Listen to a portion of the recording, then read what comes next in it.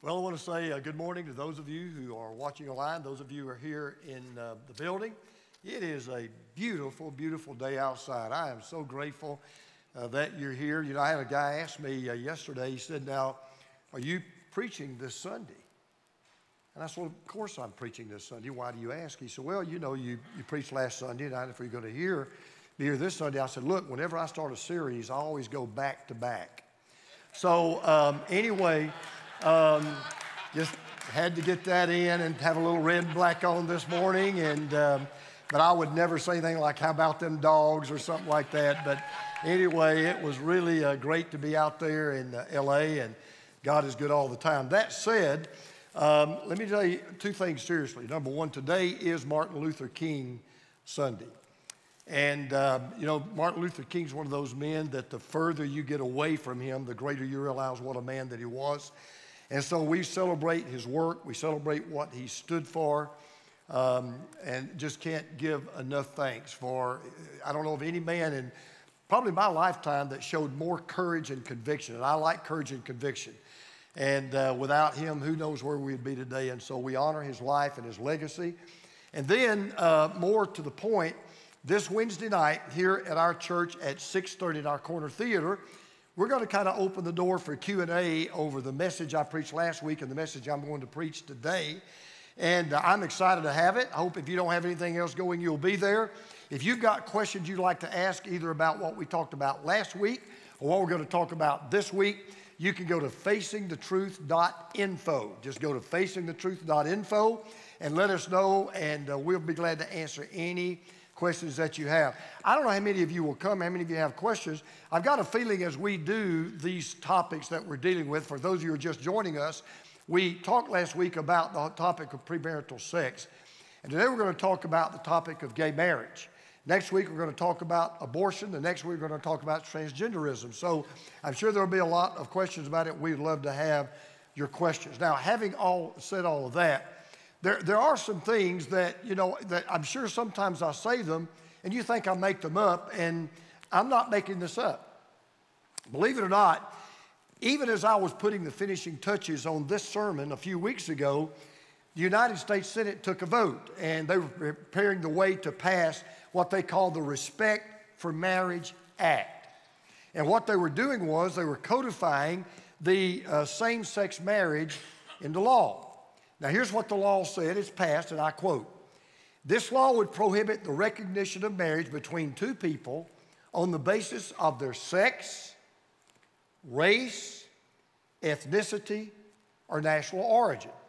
So, in effect, what the law does, it repeals the 1996 Defense of Marriage Act, and now it requires that both at the federal level and at the state level, that same-sex marriages are to be recognized. Now, I want to just add two very quick observations.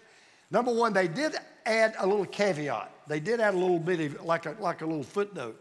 They said, I'm quoting, "This would not require or authorize federal recognitions of polygamous marriages." In other words, what they said was, we're cool with a man marrying a man or a woman marrying a woman, but don't get the idea that one man could marry two women, or two women, you know, one woman could marry two men. Now, I don't have time to go into all of that, except to be honest, if you're going to be honest, there is no logic and there is no rhyme and there is no reason why, if you're not going to limit marriage to gender, why should you limit marriage to number? You can't have it both ways. If you're going to change marriage and say, no, it's okay for two men to marry, two women to marry, then how can you say, but one man can't marry two women, or two women can't marry one man? By the way, that's not what I'm saying. The late columnist Charles Krauthammer said that. Dr. Robert P. George, a former professor at Princeton University, said exactly the same thing. But here's the problem. The problem is not when they say, hey, we want people to be able to be married regardless of their race, ethnicity, or national origin. I'm all for that. No problem at all. But then they throw in the word sex. So now here's what they just said. If I oppose gay marriage, I'm a racist. Read my lips. I'm not a racist.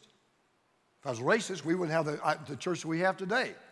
If I was a racist, I wouldn't have stood up in the Southern Baptist Convention 7 years ago and caught a lot of flack for it and said we ought to add a resolution that our convention condemns the display of the Confederate flag. So I've got my bona fides. I am not a racist. But this law would say that I am. I'm not against marriage on the basis of ethnicity or origin or anything else.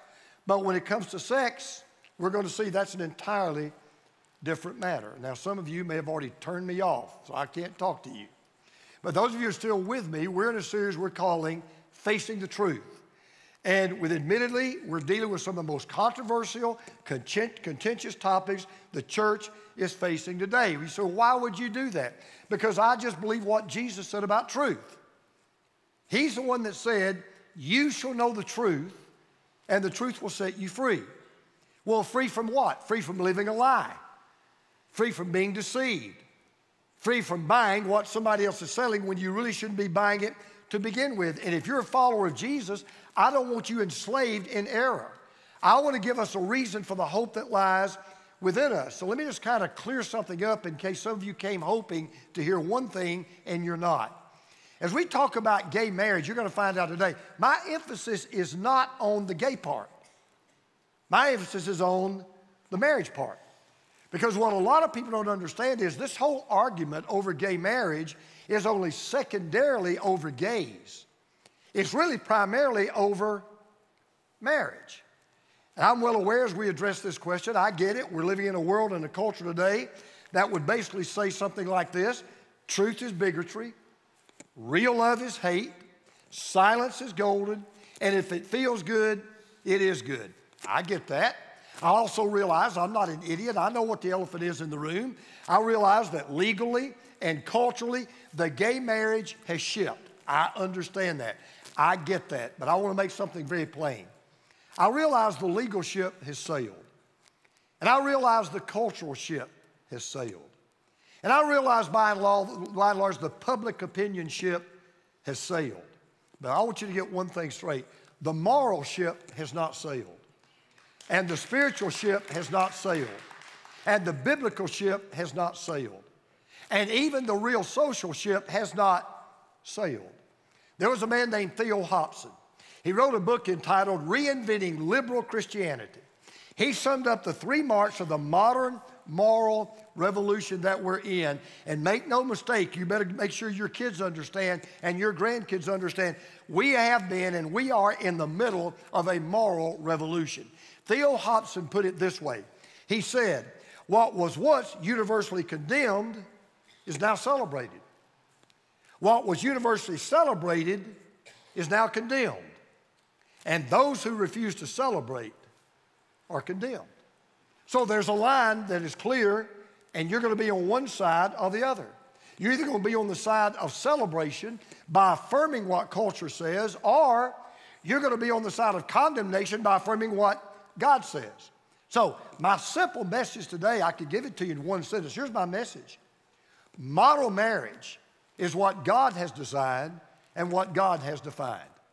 Moral marriage is what God has designed and what God has defined. Now, in order to get this right from a Christian viewpoint, we got to do something. We got to go all the way back to the very first book in the Bible. We've got to go all the way back to the very first wedding that resulted in the very first marriage. You say, wait a minute, stop right there. Why would you do that? Well, I didn't get that. That's not my idea. You know why I'm doing that? Because that's what Jesus did. When they came to Jesus, when the Pharisees came to Jesus, you're going to see, they asked Jesus a question about marriage, which actually was a question about divorce. You're going to see this in a moment. They said, hey, we want to talk to you about marriage and divorce. And what did Jesus do? He said, well, let's go all the way back to the first book. Let's go all the way back to the first wedding.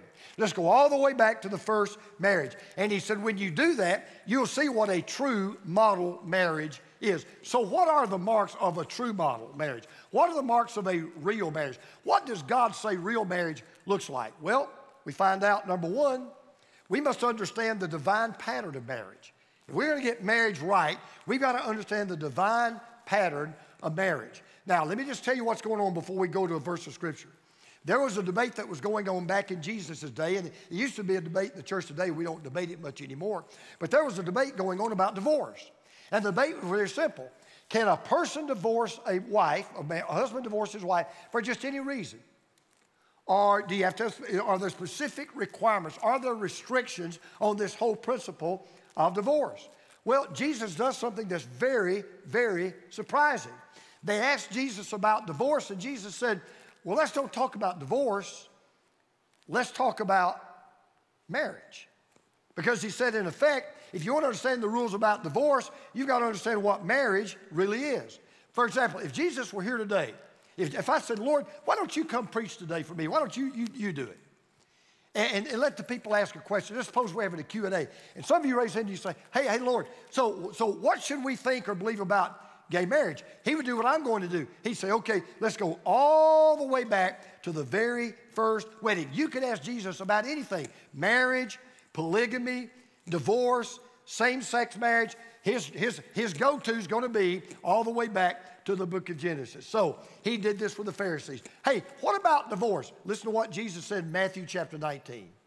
Haven't you read, he replied, that at the beginning the Creator made them male and female, and said, for this reason, a man will leave his father and mother, be united to his wife, and the two will become one flesh. So they are no longer two but one flesh. Therefore, what God has joined together, let no man separate.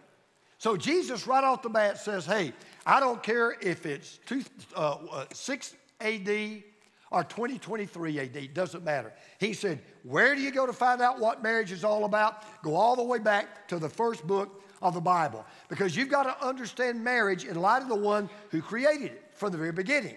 So Jesus right off the bat says, all right, let's establish this principle. Marriage is a divine creation, not subject to human alteration. Marriage is a divine creation. It is not subject to human alteration. So he says, look, the first marriage was intended to be a model marriage. This was God's visual example of why marriage is important, what it ought to be like, and who ought to be married. Now, I want to go back to what Jesus said. I want you to notice what Jesus did. I never noticed this before until I studied this passage. Never seen it in all the years, and it blew my mind. Because remember, they're not talking about marriage.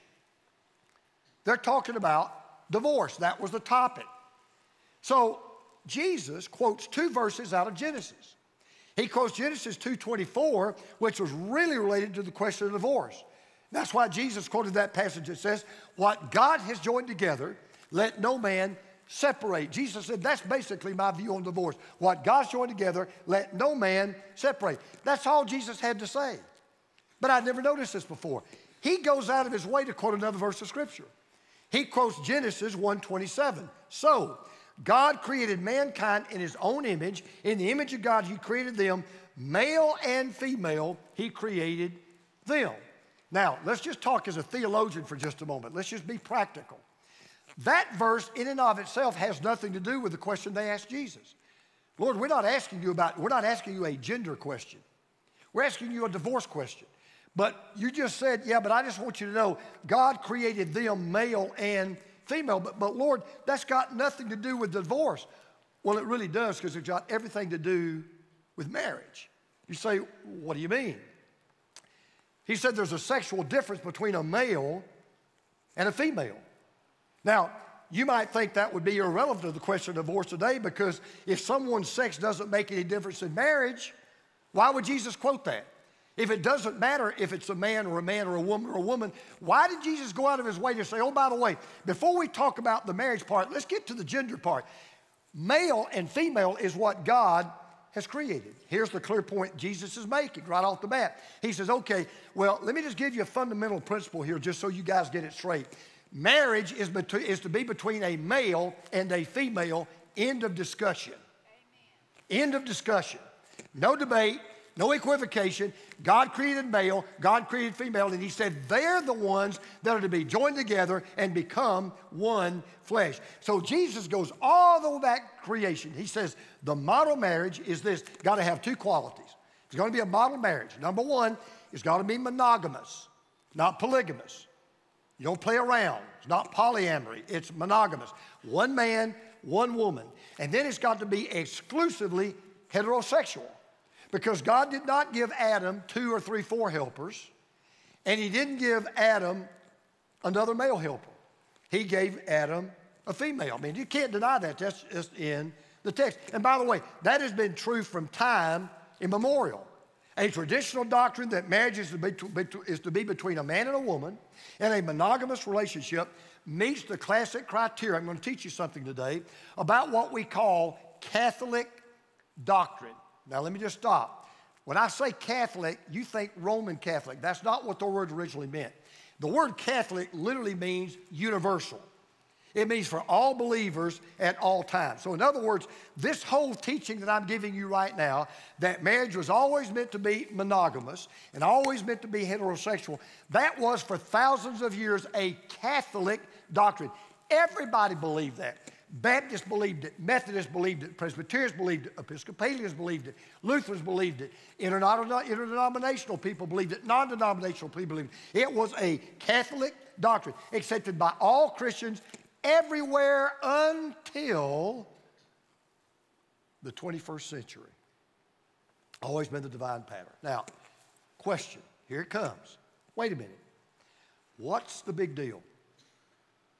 What's wrong with allowing those who don't accept what the Bible says about marriage and don't accept the traditional meaning of marriage? Why can't you just live and let live? Why does it bother you? Why do you care that a man marries a woman or a woman marries a man and we call it a marriage? Well, I could give you a lot of reasons. Let me just give you one fundamental reason. Once you change the definition of marriage, you just devalued marriage. You just destroyed the meaning of marriage. I'm going to give you a practical illustration. If I said to you, what is the definition of the word America? Well, according to American, according to the Oxford Dictionary, an American, this is the dictionary, is a native or a citizen of the United States. That's what it means to be an American. In other words, if you're an American, I know one of two things is true about you. Either like me, you were born here, or you came here and you became a citizen. Now, what if all of a sudden we said, anybody in the world is an American? Everybody in the world is an American.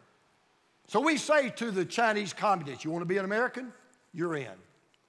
We say to the Russian soldier, you want to be an American? You're in. We say to the terrorist, you want to be an American? You're in. You know what you just did? You just destroyed the meaning of American. Because if everybody is an American, nobody's an American. If everything means American, nothing means American. When you change the meaning, you actually just devalue the meaning and destroy the meaning. So listen again to Genesis 2:21 through 22. So the Lord God caused the man to fall into a deep sleep. And while he was sleeping, he took one of the man's ribs and closed up the place with flesh. Then the Lord God made a woman from the rib he had taken out of the man, and he brought her to the man. God takes a rib, God takes the man, and out of the man, God creates a woman. And when he did that, he made a permanent statement about our sexuality. He separates the masculine from the feminine. Why does God do that? He's telling us something, again, right at the very beginning. He's saying, look, in marriage, you're going to have a similarity and you're going to have a dissimilarity.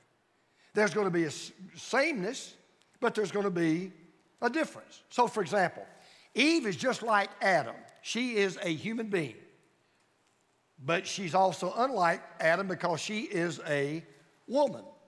Why? Because God said there has to be a sexual complementarianism to marriage. That's why Jesus knew what he was doing. That's why Jesus said you can't separate Genesis 1:27 from Genesis 2:24. Why? Because only a male and a female can become one flesh. You see, a man and a woman become one flesh both relationally and organically. Here's the problem. Same-sex couples cannot become one in the same way. Because just physical contact, holding hands, does not make you one flesh.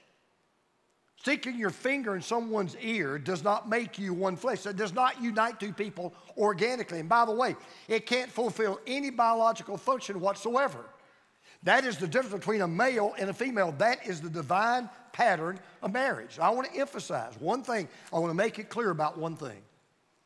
Opposition to gay marriage, same-sex marriage, is not about hate. It's about debate. The argument about gay marriage is not about gays. It's an argument about marriage. And see, people say, well, we need to extend marriage. Gay marriage is not about extending marriage. It's about ending marriage as we've known it for thousands of years. It violates the divine pattern of marriage as we know it. That's fact one. Number two, you have to understand the divine purpose of marriage. There's not only a divine pattern to marriage, there's a divine purpose for marriage. So we're told, this is what God said, this is what Jesus said, God created the male and the female in his own image.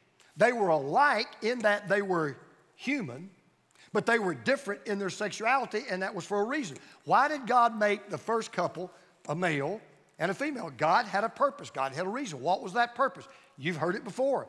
God blessed them and said to them, be fruitful and increase in number, fill the earth and subdue it. So the very first responsibility he gave to the very first married couple was, hey, by the way, your job is to multiply. Your job is to reproduce. Your job is to increase in number. Your job is to be fruitful. Your job is to procreate. You're to procreate children in my image. They're to be multiplied through both men and women. Because I want both men and women not only to rule over the earth. You know what I want? I want future generations of people who will love me and worship me and serve me and follow me and inherit the blessing that I have promised to them. Now, I'm going to state something that's very, very obvious. You don't even have to have a first-grade education to understand what I'm about to say. If God had created two men or two women, we wouldn't be here. If that makes you mad, you apologize, I'll forgive you. I'm just stating the fact. If God had created two men and two women, we wouldn't be here. And besides that, he would have never given two men or two women the command to be fruitful and multiply, because two men can't multiply anything. And two women cannot multiply anything. But by the very fact that this is a unique physical relationship that can produce children, guess what else God was saying? God was also saying children ought to be raised by a mom and a dad. Children ought to be raised by two parents. Because there are really only two kinds of people who have that ability, to produce the kind of physical love in a relationship that makes children possible, and that is male and female. Now, I'm going to ask you a question right now. It's really a silly question, but I'm going to make the point. Do you realize there's not a single human being who has ever lived at this point in time? We've had about 30 billion people who have lived so far. Do you realize there's not one single person who has ever lived that did not have both a mother and a father? I mean, I can ask you right now, did you have a mom? Yes, I did. Did you have a dad? Well, you can't say no. If I reverse the question, you can't say no. We all have one thing in common. We had a mother and we had a father. And nor can any marriage without both a mother and a father ever become a generator of life in another human being. So Christian philosopher Os Guinness put it brilliantly when he said this: natural marriage between a man and a woman is therefore essential for healthy and sustainable societies, whereas genderless marriage is suicidal for a society in the long run. Natural marriage is, after all, the only form of marriage that spans the two basic gaps in human anthropology: the gender gap between male and female, and the generation gap between parents and children. So you see, God says something that we don't like to hear. He says plainly,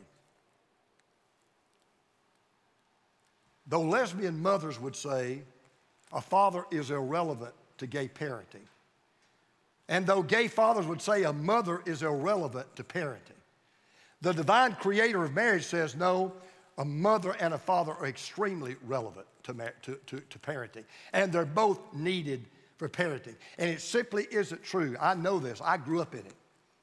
Two men will never replace the love of a mother. And two women will never replace the love of a father. That's not just biblical. Let me tell you something. There's two words for that. It's just called common sense. And that's why God says, you know what? I think I know what I'm doing. Now, no, I get it. Well, not every mother's a godly, loving mother. I grant that. And not every father's a godly, loving father. I get that. But the simple truth is this. Children need a mother to understand the feminine side of life. Children need a father to understand the masculine side of life. And by the way, forget what I'm saying. So you're not an expert. I'm not. But one of the greatest experts in family life in America, the late Sarah McClanahan, who was a sociologist at Princeton University, not a bastion of conservative thinking, by the way. Here's what she said, quote, if we were asked to design a system for making sure that children's basic needs were met, we would probably come up with something quite similar to the two-parent ideal. Such a design in theory would not only ensure that children had access to the time and money of two adults, but it would also provide a system of checks and balances that promoted quality parenting. The fact that both parents have a biological connection to the child would increase the likelihood that the parents would identify with the child and be willing to sacrifice for that child, and it would reduce the likelihood that either parent would abuse the child. Well, what Dr. McClanahan said, God said thousands of years ago. Because God had a divine pattern for marriage, and God has a divine purpose for marriage. But then there's one last thing. And this is what a lot of people miss, particularly if they don't follow Jesus and don't know the Word of God. And that is, we have to understand the divine picture of marriage. See, there's more to marriage than meets the eye. There's more to marriage than just having a ceremony and preacher gets you married and you go do the honeymoon, that's it. There's a lot more to marriage than that. See, one of the things I love about God, God loves pictures. He loves to teach truths by what we would call visuals. Let me give you an example. So we take the Lord's Supper, and there's a visual that we use. We use bread, and we use wine, or the fruit of the vine, grape juice. We use why? It's a picture. The bread pictures the body of Christ. The blood pictures the blood of Christ. It's a picture. God loves pictures. Baptism. Baptism is a picture. When we baptize, we're not just dunking them and getting them wet just for the, we don't have rubber ducks in there. We're not playing. Why do you baptize people? Because the scripture says it's a picture of the death and the burial and the resurrection of Jesus, which is why we believe that's the biblical method of baptism. It always paints a picture. Well, guess what? Marriage paints a picture.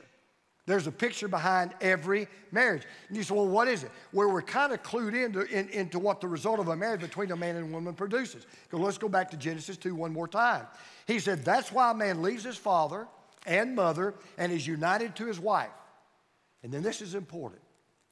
He says they become, what's that word about? Say it real loud. Yeah, they become one flesh. And we read that verse, we kind of blow over that word one.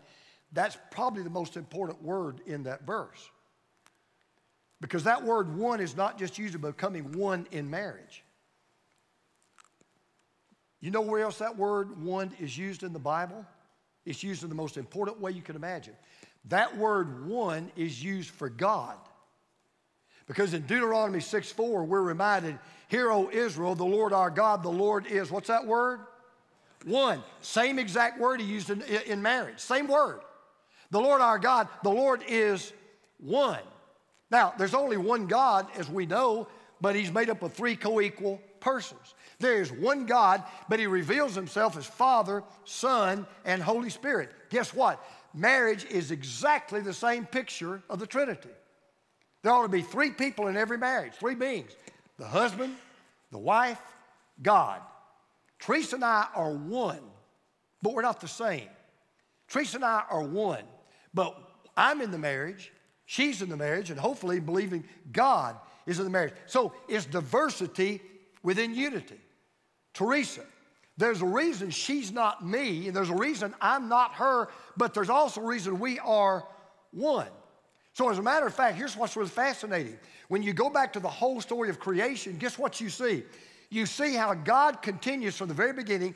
He takes two things that are similar, but they're also different, and they fit together, and they're complementary. For example, God didn't just create the heavens. God created the heavens and the earth, right? You can't have one without the other. They go together. He created the sun. He also created the moon. He created morning. He also created evening. He created day. He also created night. He created sea. He created dry land. He created plants. He created animals. And then guess what? You'd expect him to do this. He created male and female. He didn't create animals and animals. He didn't create day and day. He didn't create night and night. He didn't create water and water. It's always different, but it was complementary. So he creates male and female. Each one belongs with the other, but they cannot be exchanged for the other. Well, there's an even bigger picture that marriage is to portray. Not only is marriage to picture that perfect unity within diversity of the Trinity, the husband, the wife, and God, Father, Son, Spirit. Guess what? It's also a picture of Jesus and the church and his relationship to Jesus and the church. Now watch this. We're in Ephesians chapter 5. Paul said this, for this reason, he's quoting the same verse Jesus said, for this reason, a man will leave his father and his mother, be united to his wife, and the two will become one flesh. Now watch what Jesus said. He said, this is a profound mystery. Oh, but I'm talking about Christ and the church. What did he mean? All right, we'll make this easy for all of us to follow. There's the church and there's Jesus. Now, we are not the same. Jesus is not the church and the church is not Jesus. But we are united. We are the body of Christ. There is diversity, but there is unity. And Jesus, Paul said, it is that marriage between the male and the female that is to be a reflection of the heavenly marriage between Jesus and his people. So here's the truth. A man and a man, or a woman and a woman, cannot reflect the union of Christ and the church. Otherwise, it would be Christ and Christ, or the church and the church. Because Christ is not the church, and the church is not Christ. And a man should not be the wife, and the wife should not be the man. They are united, but they are different. So now we're beginning to see how this first marriage was to be the model for every marriage. And that's why marriage is so important. That's what marriage should be. And that's who should be married. Because marriage is not my idea. It's not your idea. It wasn't the Congress's idea. It wasn't the president's idea. Marriage was God's idea. And it was an ideal idea. He said, this is the way it ought to be. It is a man. It is a woman who are joined together. They are different, but they are united. And it's in that uniting that I can procreate the earth with people who love me and worship me and serve me, and they can reproduce and they can rule over this earth. That's what marriage ought to be. So I want to just say two things about marriage that one may shock you. I do not go to sleep at night fretting about gay marriage. If I had a couple that lived next door to me and they were two men or two women married, I'd want to witness to them. I would want to be kind to them. I would want to love them. I'd want to entertain them. I want to build a relationship with them. I wouldn't lose sleep over their marriage. I'd lose sleep over their souls. I don't lose sleep over gay marriage because I want to make something very plain. The greatest threat to marriage is not gay marriage. The greatest threat to marriage is divorce and adultery and premarital sex and pornography. That's why if you're gay and you're married, I'm not trying to throw flames at you, and I don't hate you, and you don't have to agree with anything I've said. I just want you to understand. My point is not that, boy, you're a threat. I'm telling you the world's going to come apart because you got married. No, it's worse than that. The cold hard truth is we in the church have been guilty of turning down marriage way too long and sweeping things under the rug, because those are far greater things. So if you think I'm singling out gay marriage, let me assure you I'm not. My emphasis in this whole message is not on the gay part. My emphasis is on the marriage part. God's word is very clear. It ought to be heterosexual. It ought to be monogamous. And oh, by the way, it ought to be permanent. What God has separated, let no one what God has joined together, let no man separate. Now, that's a lesson for all of us to hear. But there are those of you, maybe some of you in this room. I'd be surprised if some not, certainly some that may watch tonight, and you just absolutely disagree with everything I've said. You just said all you can do is sit here and take it. Fine. I want to close with this thought. Just hang with me just for a moment. I want to echo something that a fellow pastor said, but I'm going to put it in my own words. I'm going to give him the credit. So, you believe the Bible is the Word of God, like I do. And let's say you believe the Bible condemns gay marriage, like I do. And you believe the Bible condemns premarital sex, like I do. And you believe God condemns adultery, like I do. And you believe God condemns pornography, like I do. All right, let's just suppose that's where you're coming from. Let's suppose one other thing. Let's suppose, furthermore, that God wants children to have both a mother and a father. And let's also suppose one last thing, that only a marriage, according to God's word, fulfills the divine pattern, the divine purpose, and the divine picture of marriage. I just want to assume, just for a moment, you're buying into what I just tried to give you. Yeah, I believe all that. I'm going to close with this. If all I have said this morning is indeed God's truth, what you cannot say is it's hateful. What you cannot say is it's bigoted. What you cannot say is it's intolerant. What you cannot say is it's narrow-minded. What you cannot say is just a bad thing to oppose gay marriage. Because I want to make something very plain. As much as I believe God is opposed to gay marriage, and as much as I am opposed to gay marriage, God is for marriage. I am for marriage. And I'm for marriages that till death do you part and live happily ever after. I'm just convinced in the long run it's not hateful. But by the grace of God, it is helpful to both marriage and the family when marriage is between a man and a woman and when children are raised by moms and dads. I just don't believe you can improve on the maker. I don't believe you can improve on the guy that built the whole thing to begin with. And I'm not the only one that believed it. That's what Jesus believed. And the God who sent his son to die for us and come back from the dead so we could become his bride. We could become one with him, and we could become a part of his family, for his family forever. He was right then, he is right now, and he'll be right until the end of time. So would you pray with me today? Would you pray with me right now? Let me just, I want to be so sensitive. I want to really be sensitive here. I've told you the truth as much as I can tell the truth from God's word. I haven't told you one thing that Jesus would not say of Jesus. Or if you're one of those people who say, well, I wish you were more like Jesus. That's what I've tried to be today. And I just want to say to you, whether you're married to another person of the same sex or whether you have homosexual tendencies or whatever, it doesn't matter. It's not the unpardonable sin. We're all about grace. We're not about judgment. I just want to tell you today that there's a truth that'll set you free. And here's the truth. The truth of the matter is that whatever gender you were born with, that's the gender God wanted you to have. That's the truth. And here's the truth. If God wants you to be married, he wants you to be married to someone of the opposite sex. That's just the truth.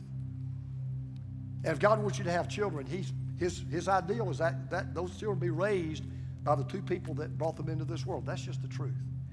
Because God always wants what's best for us. But put all that aside. Nothing else matters if you do not know Jesus Christ as your Lord and Savior. It doesn't matter. Believe what you want to believe about anything I'm talking about. It doesn't matter. Because at the end of the day, the one thing that will matter more than anything else if you leave this earth is that you have a personal relationship with the God that made you. The God that loves you so much, he sent his son Jesus to die for you and brought him back from the grave so you could have eternal life and you don't have to live the lies of this world. You don't have to buy Satan's deception. You don't have to be imprisoned in sin. And if today God has convicted you, whether you're in this room or you're listening right now, God's convicted you. And if you would say today, you know, my problem's not gay marriage, my problem's not gay this or gay that or straight this or straight this. Here's my problem. I don't know Jesus. I don't have a relationship with God. I want to. I'm a sinner and I need a Savior. Would you just do this right now? Would you just tell Jesus that? Would you just tell Jesus, Lord, I'm a sinner. And I realize you died for my sins. And I believe that God raised you from the dead. And I want you to become my Savior right now. I repent of my sin. I turn away from my sin. I ask you to come into my heart. I ask you to save me right now. Forgive me. I repent of my sin. Turn away from my sin. Help me, oh God. Give me the strength to live for Jesus the rest of my life. If you're watching right now and you prayed that prayer with me and you were sincere, we'd like to help you get started in your walk with God. We'd like to help you take your next steps. If you'll just go to a website called crosspointchurch.com/next, crosspointchurch.com/next. If you'll just go to that website and just let us know, hey, I prayed with you today. I asked Jesus to come into my heart.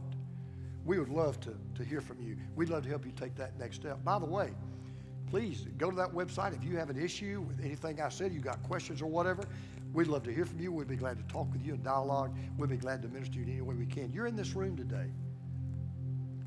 You prayed with me. You gave your life to Christ right there, sitting in that chair. You asked Jesus into your heart. All right, now let's see if you meant it or not. Because if you meant it, you want to take the next step. You want to do something about it. Here's your next step. When this service is over and you walk out into the lobby, there's a table out there called Next Steps. You can't miss it. If you gave your life to Christ today, I'm going to ask you to go to that table. And here's all you need to say to the people that are out there. Hey, I prayed with the pastor today, and I asked Jesus to come into my heart, and I became a believer, and I want to take the next step, whatever that step is. They'll help you do that. You may say, well, I don't need to do that. I've trusted Christ. Remember what I said about baptism? It's a picture of the death, burial, and resurrection of Jesus. The very first thing that God expects a believer to do once you're saved is be baptized. Some of you have never been biblically baptized. Some of you have never done that. I'm going to ask you to go out there to that table and say, you know, I'm a believer, but I've never been biblically baptized, and I need to do that. Or maybe you've been looking for a church home, and maybe you found it. Now, I'm going to say something that people kind of blanch when I say it. Some of the staff really gets on to me, but I'm going to say it. If what you heard today is not your cup of tea, I'm just being honest, this is probably not your church. This is probably not the church for you. There's other churches out there that won't preach what we preach and won't say what we say. That's fine. I'm just letting you know, this is not a one-off for us. We're up here preaching the Word of God. I don't say that arrogantly, but I just believe Jesus is right. You'll know the truth will set you free, and this Word is truth. So that's what we do. Now, for all of us, would you pray about this week inviting someone next week to our service? Invite someone to our church. Let them experience the worship, the joy, the love of this fellowship. We're to be talking next week about abortion. My prayer next week, my prayers, I want you to pray with me, that there are unborn children that will be saved because of the message next week. Heavenly Father, I want to thank you for a church that loves the Word. I want to thank you for a church that supports the preaching of the Word. Lord, for those out there who struggle with their sexual orientation, their sexual desires, for those who are even in these relationships and now know they shouldn't be, God, guide them. God, direct them. Holy Spirit of God, convict them. And Lord, for our church, let us be a church of compassion and a church of grace and a church of love and a church of understanding. Because all our church wants for everybody is what you want for us, your very best. And we pray all of this in Jesus' name. Amen. Now, Mike's coming up. Our exec's coming. Oh, okay. I'm sorry. We got one more song. I apologize. Before you sing, one last thing. Do take seriously the Q&A that we have this Wednesday night at 6:30, right, Mike? 6:30 here at our church. We've got a Q&A on the two topics. We're holding it to two topics. Okay, so don't bring your questions about politics and all that stuff. It's just gay marriage, premarital sex. We'll talk about those. 6:30. We'll have some food here for you. We would love to have you. So let's stand to our feet and let's worship the Lord. And by the way, as always, you guys do a great job. Thank you for what you do. All right? Let's sing together.